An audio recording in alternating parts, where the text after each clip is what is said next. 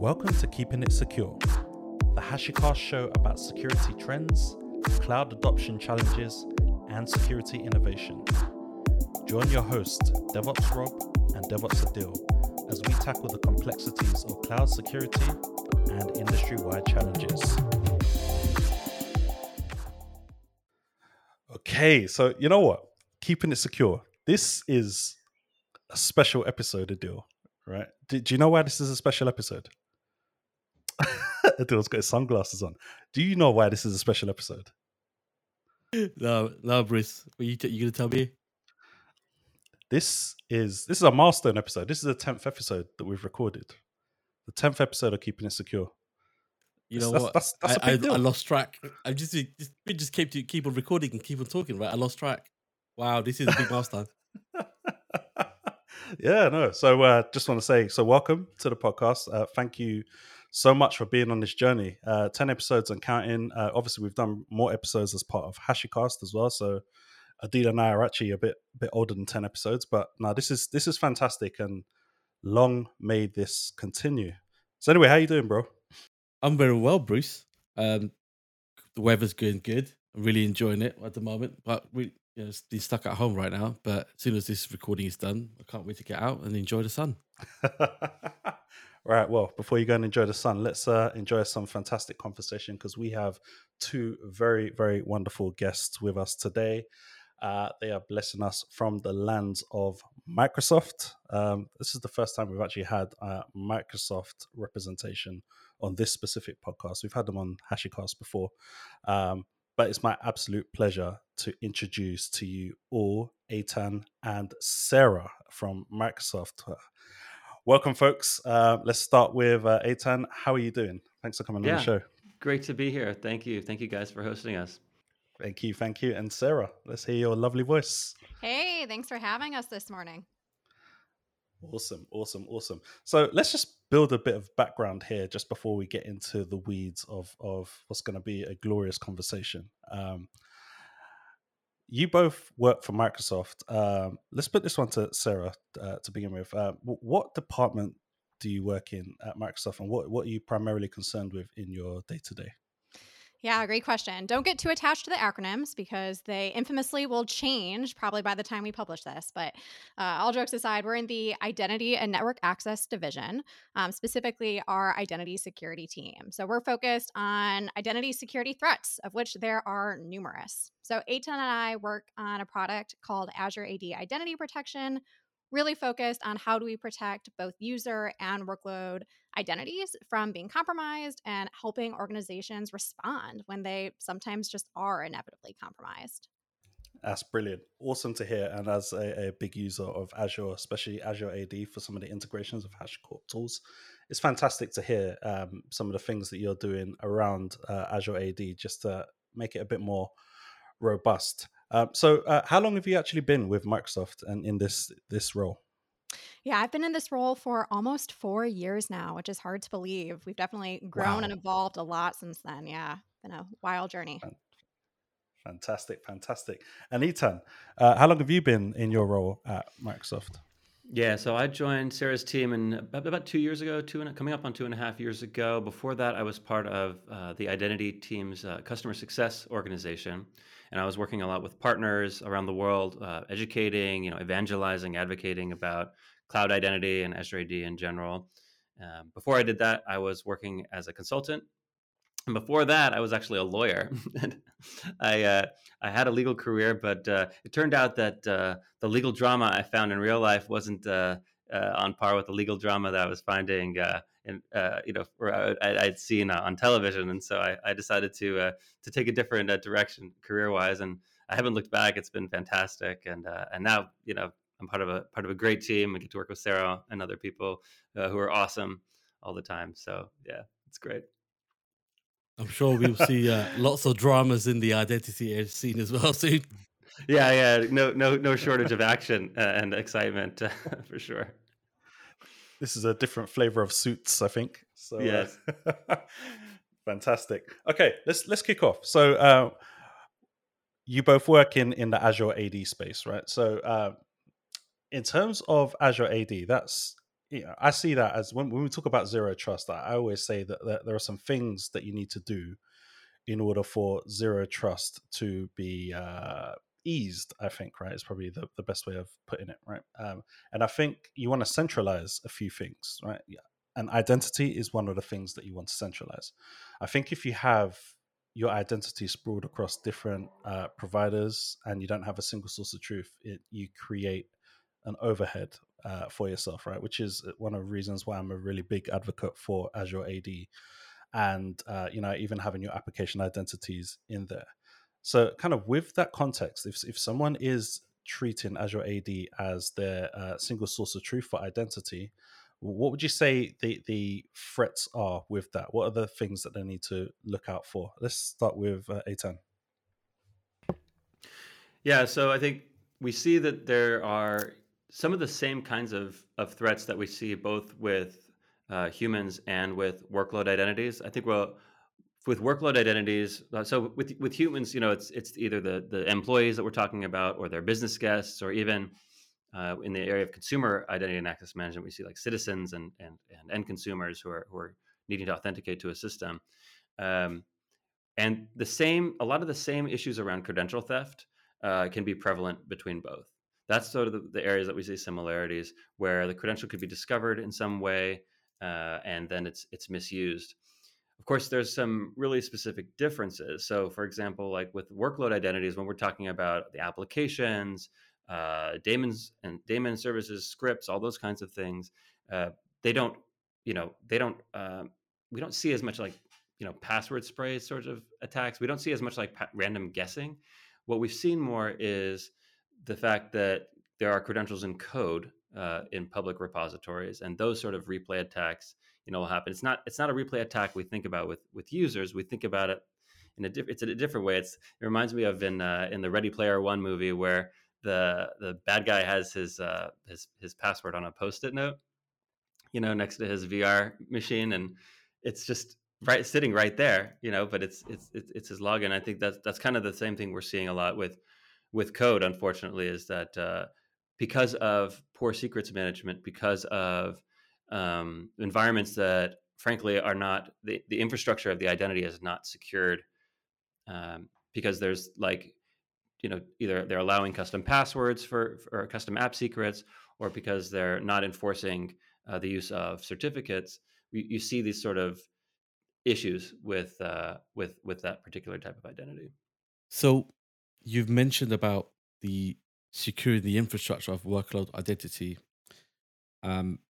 Now, if we take this example again, where Azure AD being this identity provider for workload identity or application security, the question that arises at that point is there a need to then secure further at the infrastructure aspect of in respect to workload identity? For example, would you filter or add in a source IP address belonging to, say, Azure AD as part of that workload identity provider aspect?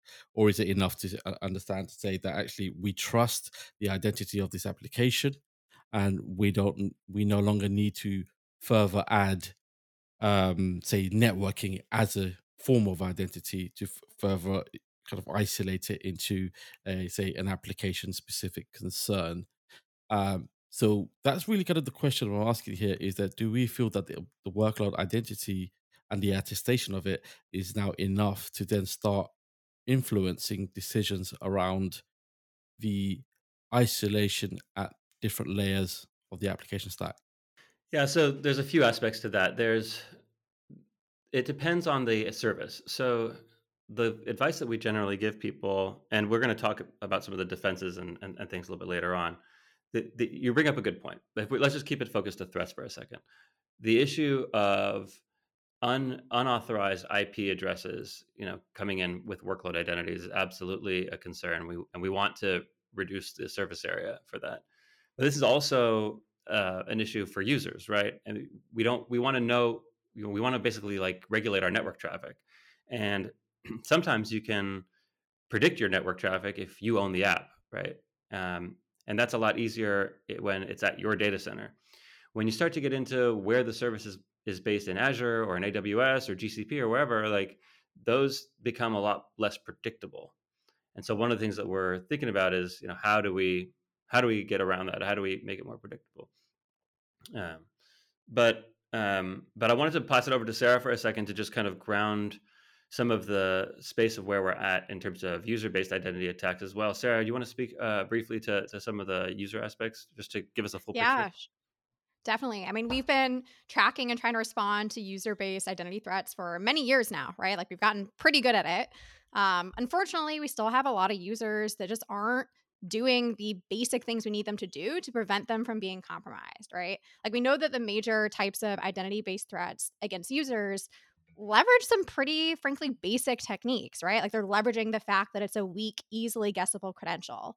Or they're leveraging the fact that even if the user thinks they've done the right thing and I've made my password, complex, quote unquote, I'm reusing it against 25 different sites. And so all it takes is one of them to be compromised. And suddenly all my other accounts are also going to be compromised because I reuse that same credential. So most of the types of compromise we see can be stopped by MFA, right? Something like 99% of identity-based attacks can be stopped by MFA. A pretty depressing number of users, and not just users, of admins aren't using MFA, right? Like it's the easiest thing we can do to protect those accounts. What is notable is we have a lot of folks that are really concerned about MFA-based compromise. And while it can happen, it is far less likely than some of these more basic attacks that we see every single day, right? So getting MFA turned on is going to really reduce the surface area of attacks for the vast majority of organizations. Sarah, you touched on something I really wanted to get into regarding MFA.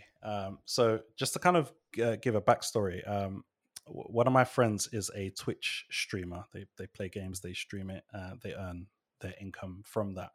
And unfortunately for them, their Twitch account was hacked and their funds or their income was pretty much stolen. What was interesting about that is they had MFA enabled. So, when I got into the weeds of it and kind of asked them, okay, so what type of MFA was it? It was MFA where it sends a text message to your mobile number, right? I've had different applications where I've had MFA enabled and I get a notification say, hey, instead of using your telephone number, can you use an authenticator app or can you use a different method because it's more secure? And I go ahead and I kind of switch it over without really questioning it. So I guess my question to you is, it sounds like there's levels to this when we talk about MFA, right? So are there levels to this, firstly? And secondly, what are those levels? And thirdly, what's the differentiator between these levels? Like what makes one more secure than the other, if indeed that is the case? Yeah, I mean, that's a great point. And again, just want to stress, please turn on MFA, right? Like you don't even have to worry about these types of attacks if you have not yet turned on MFA. So getting it on is the baseline. But you're right. There definitely can be instances where accounts that are protected with MFA are still compromised. And in the case of your friend, it can have a real financial impact. So it's not like it's no big deal.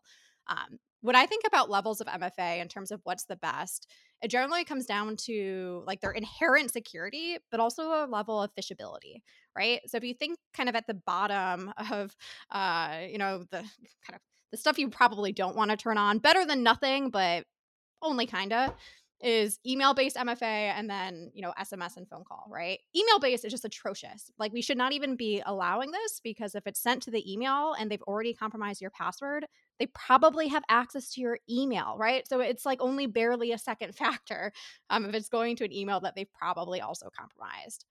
SMS and phone call are interesting, right? Like that's what most of us have used for MFA for quite some time. It's easy. I think there have been a lot of great innovations. Like Apple makes it super easy to grab your SMS code and easily put it in whatever form you're sending into, which is really helpful. But there are some insecurities to that, right? Like things like SIM swapping, although frankly pretty rare, is a risk. And then they're also pretty phishable, right? So it's much more likely that you would be phished and be tricked into putting your SMS code into what you think is a legitimate Gmail or Outlook sign-in page. And then now they've gotten, a strong auth claim for your account because they got both your password and your MFA, right? So, SMS, phone call, even most of the authenticator apps are still pretty phishable. Again, way better than nothing, but you do have to be aware of the risks, both from phishing as well as from SIM swapping. The best is using FIDO, right? Like, I don't have it next to me right now, but I love my FIDO key. It's always on me. It makes it super easy once you get used to it. And that is not going to be phishable. So that is definitely the best of the best. But we also know there's certain scenarios where they're just not practical for various users right now. There have been some cool, exciting new announcements around passkeys, which I think is going to be amazing to help make this more secure to sign in and just get rid of passwords altogether. But today we know that many users do use SMS and phone call, and they just do need to be aware of the risks around being phished. I think one of the things you raised, Sarah, it really touches to the admin compromise piece. So, because I mentioned how, like with workload identities, security, we're concerned about replay of a explicit credential that's been publicly on a public repository, right? Whatever, so source control. But even more prevalent, I think, than that is just admin compromise through phishing or password spray. They didn't have MFA turned on, and then the adversary uses their admin role to compromise a workload identity. So then they're gonna take over the app. They're gonna find a app that has a lot of privilege or permissions. They're gonna add a credential to it, so it's not gonna interrupt the existing flow of the app. They'll add a credential to it and then use that to move laterally. And so like with equal, if not equal or greater importance, I should say like equal importance of securing the workload identity credentials is securing the admins who can touch workload identities. So in terms of it sounds like secrets management is still a big weakness in a lot of places. I work at HashiCorp. We build and maintain HashiCorp Vault. Before I joined HashiCorp, been using Vault for a very long time, and I've actually built a career just implementing Vault and helping people with their consumption patterns, going from one organization to the other, doing that. So it's quite easy for someone like me to think that, okay, secrets management for the most part is a solved problem. And maybe it is, but in terms of people's understanding of why you need secrets management and their willingness to dip their feet in the water, get skin in the game, I guess the question is that still an issue? Because how I even got into this is, I'll never forget, I was a consultant and I was hired to basically terraform someone's infrastructure. And when I got there, I said, okay, show me what you've got so far. And I could see like database passwords and API keys and all that kind of stuff, which Terraform was reliant on, all in the source code, all in their GitHub. So I saw all of that and I was like, yeah, look, I can't work like this. We've got to sort this out. They were like, what do you mean? I said, well, you can't have your secrets in your source code. Like, they were like, yeah, but it's private GitHub. So I was like, yeah, but that assumes that the threat is just from outside. There's also the threat internally of the disgruntled employee. But I said even a bigger threat than the disgruntled employee is just the mistake that's made, the accident, right? So how do you protect from that? How do you stop someone accidentally pushing that to somewhere it's not supposed to be? So yeah, in the end, we tore up the contract we had and drew up a new one, which was for me to implement HashiCorp Vault, right? But it kind of led me to believe that, and this was a while ago, so I kind of felt like the industry may have moved a bit forward from this. But do you think that the understanding of the reasons why you need a good secrets management solution and people's willingness to get skin in the game, do you think that is still an issue today? I think it's an issue not in terms of technical capabilities of the various vendors and not in terms of most customers recognizing the issue. I think the challenge is in budgeting. It is a combination of things. The current state of most enterprise environments that are sort of a mix of a lot of things. I don't think that most organizations have implemented governance in this area, so they don't have their arms wrapped around this problem in the way that they might have their arms wrapped around user security, user governance and lifecycle, right? So how do we bring people into the organization? How do we offboard people in the organization? How do we ensure that devices are joined to the network and subject to maybe a conditional access policy saying, you can only join if you're coming from an authorized device, right? All those sorts of very powerful security controls in place. I haven't seen, this is the customers who I'm talking to, there's a desire to have full app. I'll just give you an example: full app inventory to understand all the apps and what are all the permissions that we have, and are these apps? Who's the owner of all these apps? Right? Those are not things that have yet fully been realized in customers' organizations, although they realize that it's important. With the thing you mentioned in terms of good secrets management, there's yes, HashiCorp and other companies have good secrets management. We have a secrets management solution at Microsoft, right? Like those are all important things. One thing that we've done, I think that HashiCorp has thought along the similar lines is, how do we just take that issue off the table? So we have something called managed identities for Azure resources, right? Where Azure is just going to rotate the X509 certificate for you, and customers don't have to worry about it. And so you're basically, abstracting that whole challenge away from customers. I think that's really where we want to get to, not just with secrets management. We want to get that way with threat detection as well, right? And I think we're going to talk about that a little bit later. But more and more, one of the things, cornerstones with Zero Trust is about taking the work off the customer, making things easier for organizations in terms of management. Absolutely. And, managed identities is something, if you follow my content, you'll see I speak about managed identities a lot. In fact, it's kind of a shock to me that more people don't know about it and or utilize it. The amount of people I speak to that come to me with secret zero introduction issues that are on Azure, and I say managed identities, and like, what is that? I'm like, wow, like this will literally blow your mind when you see how you can just remove passwords from your workloads, right?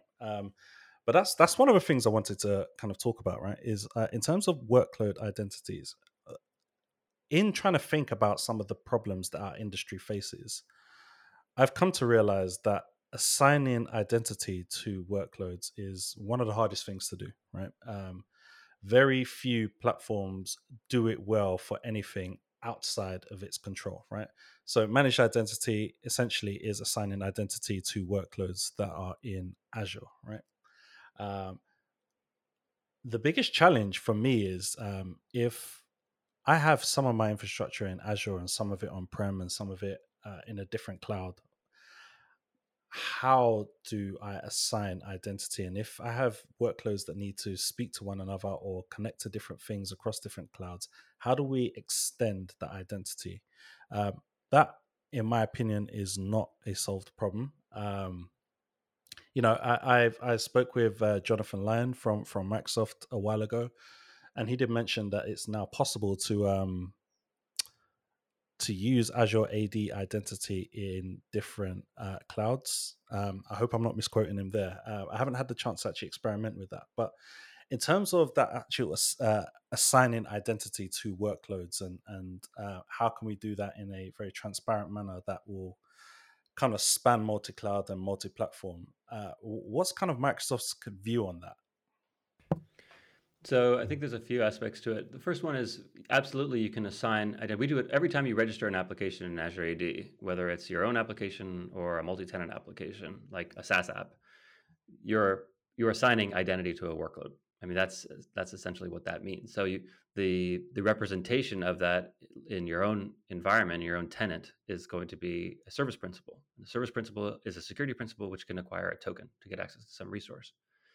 And this is where we can start. Once we have that service principal, this is where we can start to wrap some security controls around it. We can start to do defense in depth. So we have things like, I mentioned conditional access. For those who aren't aware, conditional access is a policy engine that allows you to basically create if-then statements. If the account is coming in from a named location, a location that I trust, then allow access, right? If a user is coming in who's high risk, and Sarah can give you all the details on those scenarios, a user is coming in that's high risk, flagged by identity protection, then block access or force them to do a password reset, right? This is how you create rules. And we talked a little bit earlier about IP addresses and IP ranges and how do we make sure that things in the network are safe. This is where you use conditional access, and you would create this sort of network-based or location-based policy. But it goes beyond that. It goes beyond, of course. Go ahead. No, it's fine. I thought you were finished. I was going to ask Sarah to expand on some of the user sides of that. Let's do that. No, It's fine. let's Continue. kick it over to the user side for a second. It's good to have these parallels. So let me stop now and have you kick it over to Sarah. Yeah, I mean, on the user side, right, I think the most important thing is to make sure that we're using adaptive auth, right? Fortunately, as Azure AD, and there's other providers that can do this as well, we can detect inline whether or not things are anomalous, which I think is super important. And one of the unique things of an identity provider is we just have tons of data, right? Like, we have many years and tons of data to understand what is normal for a user, right? In ways where kind of disconnected solutions can't really do that because you don't have all the data, right? You just truly can't understand what is typical for Eitan when he logs in. And by using, conditional access or whatever sort of adaptive authentication engine you have, you can use that to detect anomalies. This works very, very well for those types of compromise that we were discussing earlier, right? So things like password spray, breach replay. Generally, it looks really fishy, right? We can detect that the user is high risk, like most likely compromised, in real time in many cases. What's interesting is some of the more advanced threats that, again, for most organizations, it'll represent a very small percentage of their attacks. Things like token replay are much harder to catch, right? So a lot of our innovation in the last probably 2 years has been how do we push that edge a little bit farther and still be able to detect these more novel and, again, relatively uncommon, but still happen attacks against the users. And what's cool is, Eitan and I, we're on this team that's detecting both workload and user compromise, and there is a lot of overlap. So we're able to, work with our data science team to kind of learn from years of detecting user compromise. Some of the techniques that work really well across both, right? Like detecting a leaked credential that is just out there, it's leaked, is something we can do for both users and workloads. What I find interesting is there's a lot that's different, kind of as Eitan was mentioning, like they really are different types of identities, and in many ways do have to be treated differently when we're both detecting the compromise and also figuring out how to respond to the compromise. I actually think that's one of the issues that I see a lot in our industry is when we talk about some of the challenges that we have with removing passwords from workloads and assigning identity to workloads. A lot of the solutionizing that I hear from people is taking the approach as if it's a human principle rather than a machine or application principle. And I think it's fundamentally flawed to look at it like that. I think when you think about us as humans, we need to know a unique piece of information, right? So that would be a password, right? And then we have systems to protect us from that. So we have things like multi-factor authentication. But then if we forget our password, then we have multi-factor systems in order to allow us to safely reset that. And there's a level of attestation built into that process, right? So for us as humans, us as users, especially when you have protocols like OIDC, it feels very much like a solved problem, right? But to try and apply that same approach to applications, right, it just doesn't work because essentially that piece of unique information that I know as a human principle, our application would need to know that piece of unique data. And what does that mean? Does that mean hard coding something in your application? And that's exactly what we're trying to get away from, right? Which is one of the reasons why I do like managed identity, because essentially that unique piece of information is baked into the infrastructure and is only accessible from that piece of infrastructure. Another piece of infrastructure in Azure can't reach this thing and get to that. It can only be called using the local API from within that machine. I'm going to kick it to Eitan because I know he has something to add. Yeah, I think you bring up a great question. You said, there are distinct differences and there's certain limitations we have with regard to workload identity remediation, for example. This is where Microsoft and HashiCorp have to push the envelope. This is where we need to say, no, maybe it's not possible today in June 2022, but we are going to make it possible. We're going to achieve the level of automation and sophistication and orchestration for our customers that's going to shrink not only the attack surface, but that's going to shrink the amount of effort when something does go wrong. This is our mission. This is our charter as cloud security providers. Sorry if that Absolutely, sounds and too that's lofty. that's I the hope that reason. doesn't sound too lofty, but No, that's no, the no, mission. no, no. Honestly, it is, because that Adil will tell you, when we started this podcast, we started with the mission of, we think we understand the challenges of the security industry, right? But before we start solutionizing, let's first make sure that we have a shared understanding, right? Because, Adil and I see things through the lens that we see things. We're quite similar in mindset. So, when we talk, it can be a bit of an echo chamber, right? So if we are to start solutionizing with that mindset there will be others who have different experiences, different challenges, and we're not really taking that into account. The point of this podcast here is for us to, as an industry, start discussing these things, try and come up with a shared understanding of what the problems are, and try and think about what good solutions look like across the industry, rather than just at HashiCorp or just at Microsoft or any of the other clouds, right? For us, this is actually a vendor neutral podcast for that very reason. We know other vendors do listen to this. They have reached out and given us comments, and these are the things that make it worth our while, because at the end of the day, if they're thinking about these conversations when they're designing their solutions, then it's having the desired impact. I'm not trying to influence what a solution looks like. In fact, I don't know what a solution looks like. I'm just trying to figure out what the right questions to ask are, and then we as a community can discuss that and try and come up with the solutions that work best for the industry on a wider scale.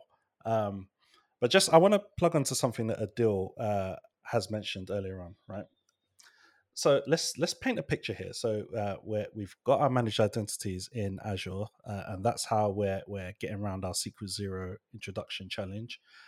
Our whole identity strategy is something that the business is very comfortable with. We have good password policies. We have multi-factor authentication.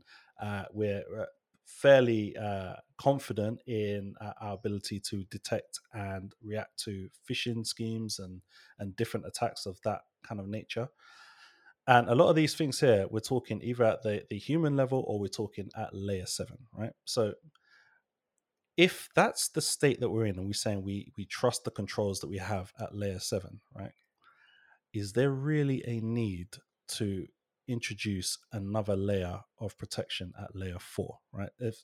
Because what happens is this, right?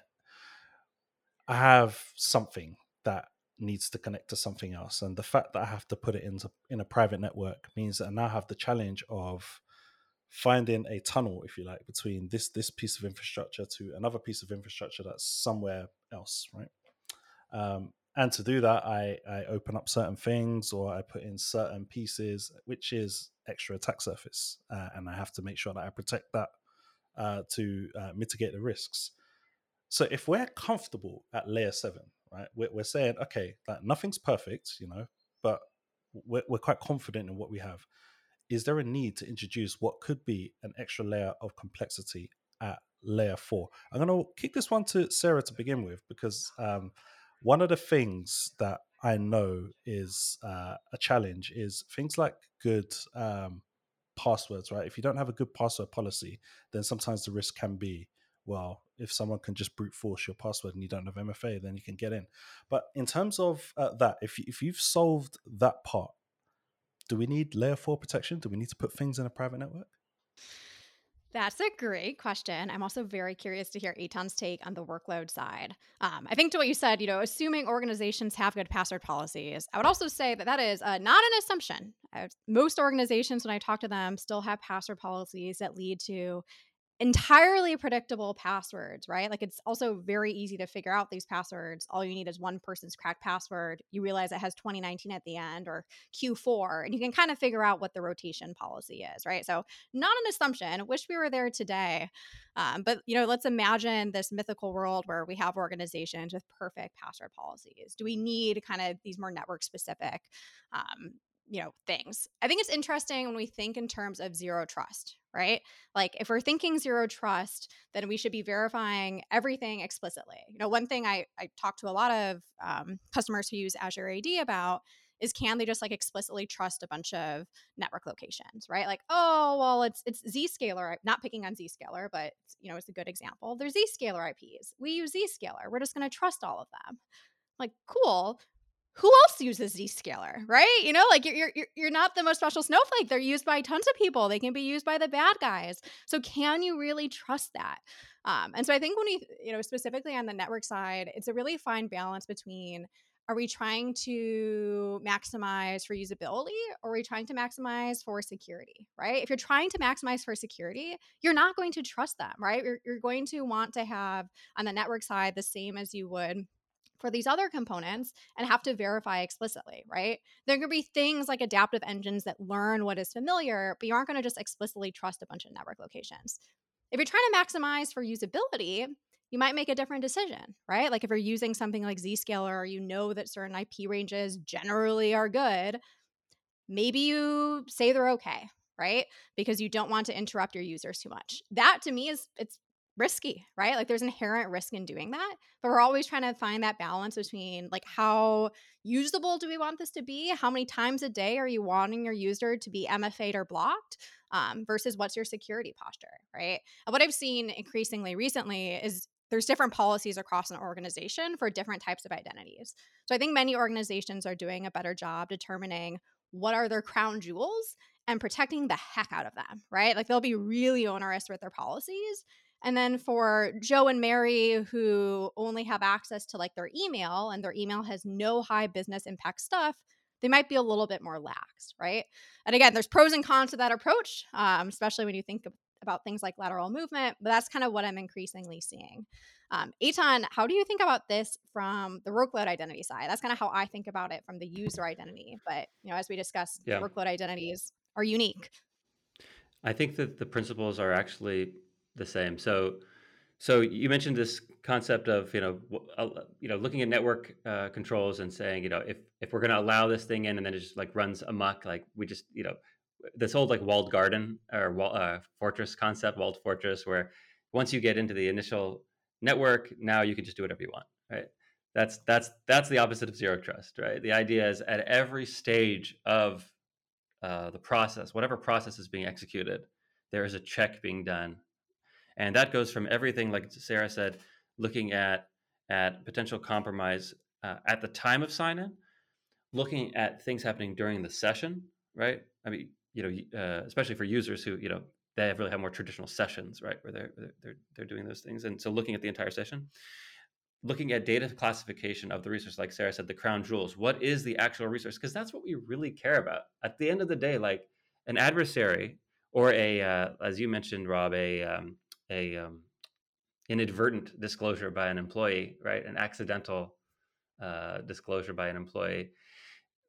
We're protecting the resource. We're protecting the data. All of the things that we're talking about, whether it's the secrets or the identity systems, whatever, it's all about eventually protecting the data. So having the right data classification and knowing about that. Quick sidebar on data classification, because I just read a fantastic article about I believe it was in the New Yorker magazine, talking about a case where U.S. agencies were trying to coordinate on a particular investigation, and they weren't sharing. There was so much classification of data. There's been a swell of data secrecy, like things being labeled as secret or top secret in the U.S. government over the years. Because things are so secret, it's hard. It becomes hard for agencies to share information because this one doesn't have the right security clearance to do these things.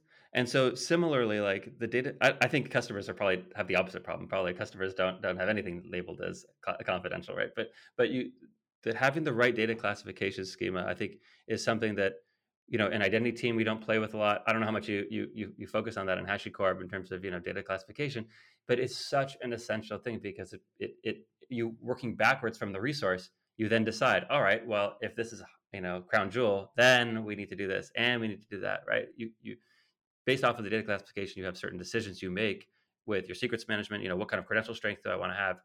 Or in your identity system, what kind of privileges do I want to manage for this type of thing? The other thing that we have to be thinking about, because a lot of the times when we think about zero trust, we think about like a very typical like identity is signing in to an identity system to get access to a resource. Like the thing that we always say is like, all right, you're signing in to Microsoft 365 to get access to a SharePoint site. Like very common, thing that a lot of us need to do in the corporate world. But there's another thing that we have to be aware of, and that's the aspect of state changes, basically identity infrastructure compromise. Adversary is after admin privileges. They are now manipulating. So if we look at MITRE, we're talking about account manipulation. First, account discovery, account manipulation, basically establishing persistence in the environment through something changed in infrastructure. And those are the sorts of anomalies that in identity protection we're looking at, really in several parts of Microsoft, we're looking at because we want to be able to detect those aberrations and tie them back to potential compromise. So it's not only about sign-in patterns. It's not only about secret use, like what credential strength and all these sorts of things. It's also about what's happening in the infrastructure itself that starts to give us indicators of compromise. We've seen this happen in the wild. Sarah and I have been involved in several high-profile incidents over the years. It's not theoretical. It's a real threat. We need to be really vigilant about those sorts of things. So just to make sure I understand this correctly, right? Because this is the kind of thing Adil and I have spoken about on the podcast on numerous occasions, right? I guess my question was going to be, which I just want to clarify the answer here, was, are we saying that we don't trust our controls at layer 7? And what I'm kind of getting from what you've just said there is kind of, yeah, we don't fully trust it because there are other things that could happen, right? And actually, this is the first time we've talked about the actual identity system itself being compromised and what that actually could look like. But it brings me to kind of things like Azure Key Vault, for example. Now, I stand to be corrected here, but I seem to remember that the default action for Azure Key Vault is it's available on the public internet. I think you have to configure it to be private and then assign it I can't remember what they call it now. Is it I can't remember what they call these network identities now in Azure, but you had to assign it that, and it basically extends it as part of a private network, right? The fact that it starts off as public facing by default, I thought that was quite telling, right? Because I do agree with you that in terms of data classification, you have to figure out what the business value is of different components of your system and maybe the data that you're holding. And those are the things that you really want to protect the most, right? And essentially, when we talk about protecting our platforms, it's probably the data that we're talking about rather than the different pieces around the data. We protect the different pieces around the data because that's probably going to be the route to get to the data itself, which is the crown jewel. But essentially, are we saying that we can't trust our controls at layer 7, no matter how well thought out they are?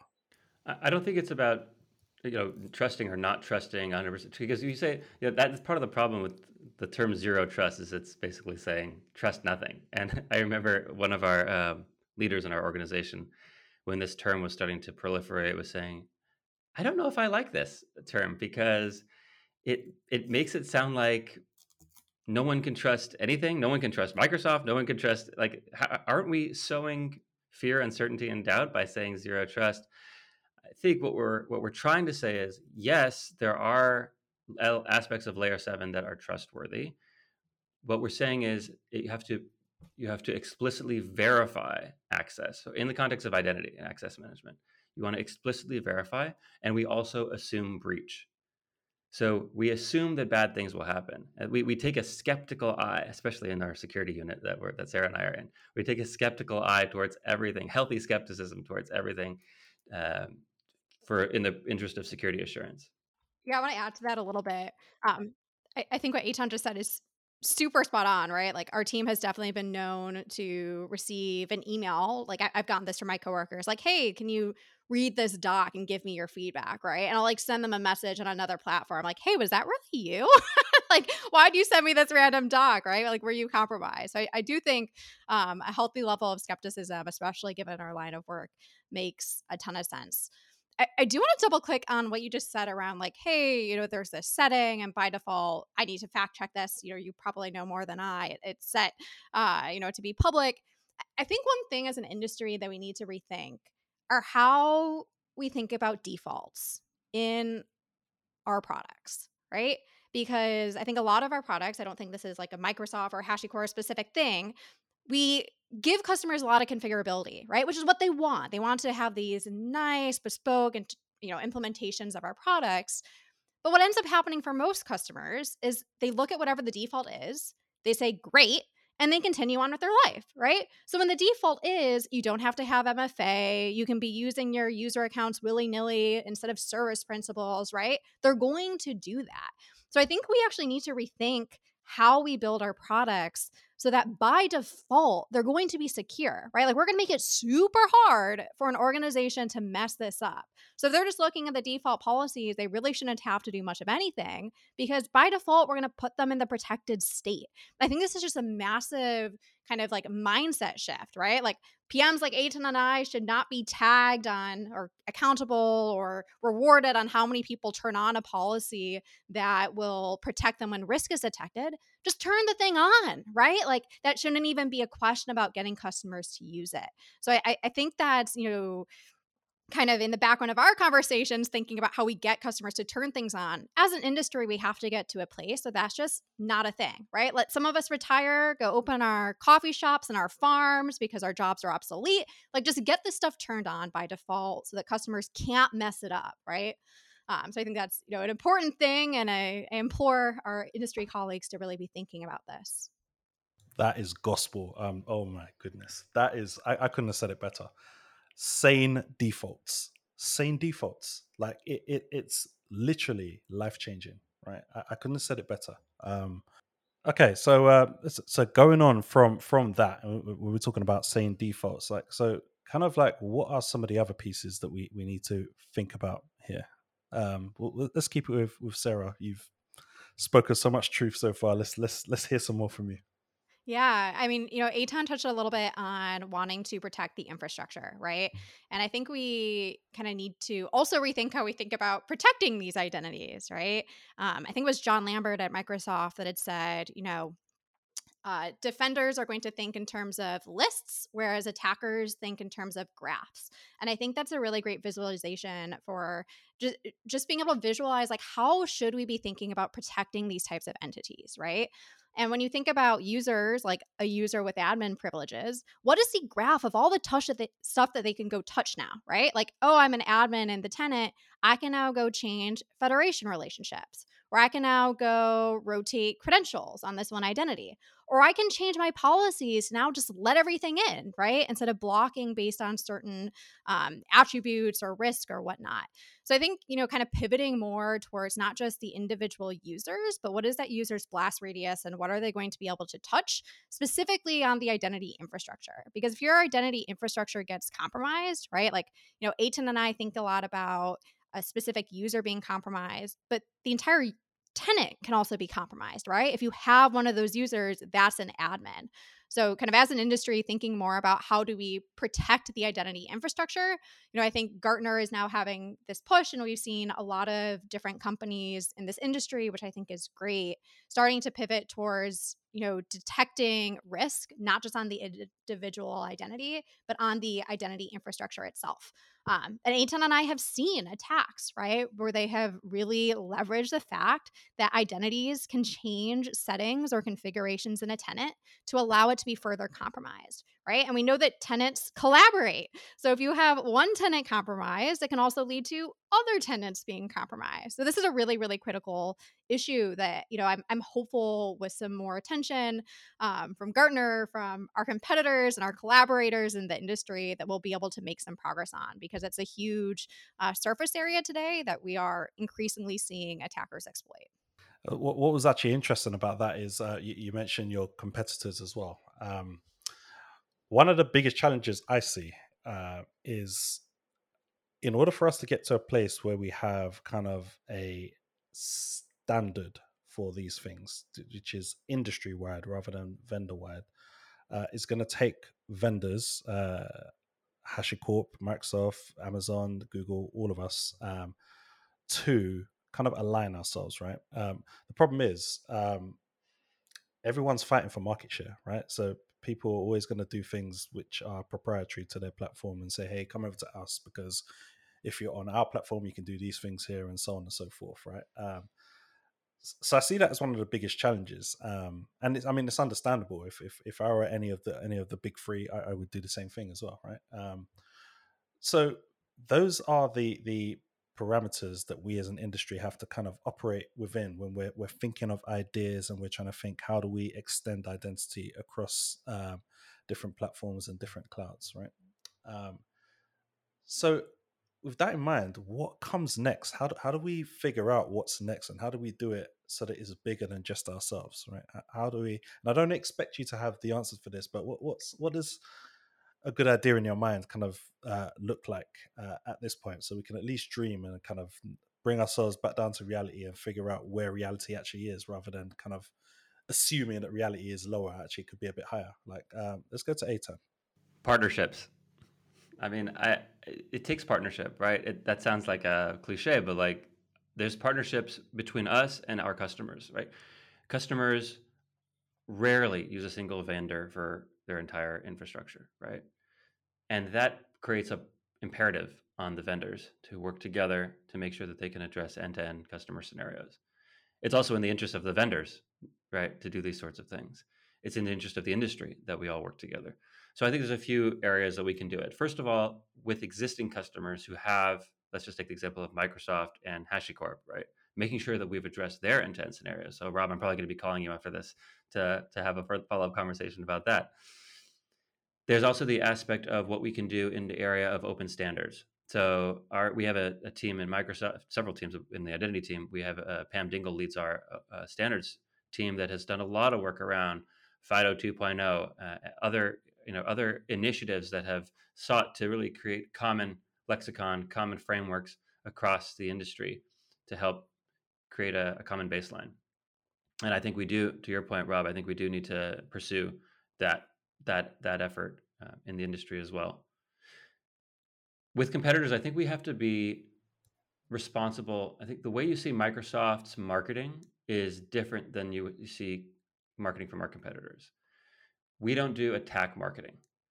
And the reason is because we are, how do I put this? We're a platform company who is constantly under attack and protecting customers from attacks.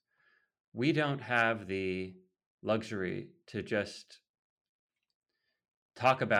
we don't have the luxury of taking pot shots at our competitors, because we're on 24/7 protecting some of the most critical agencies and customers in the world.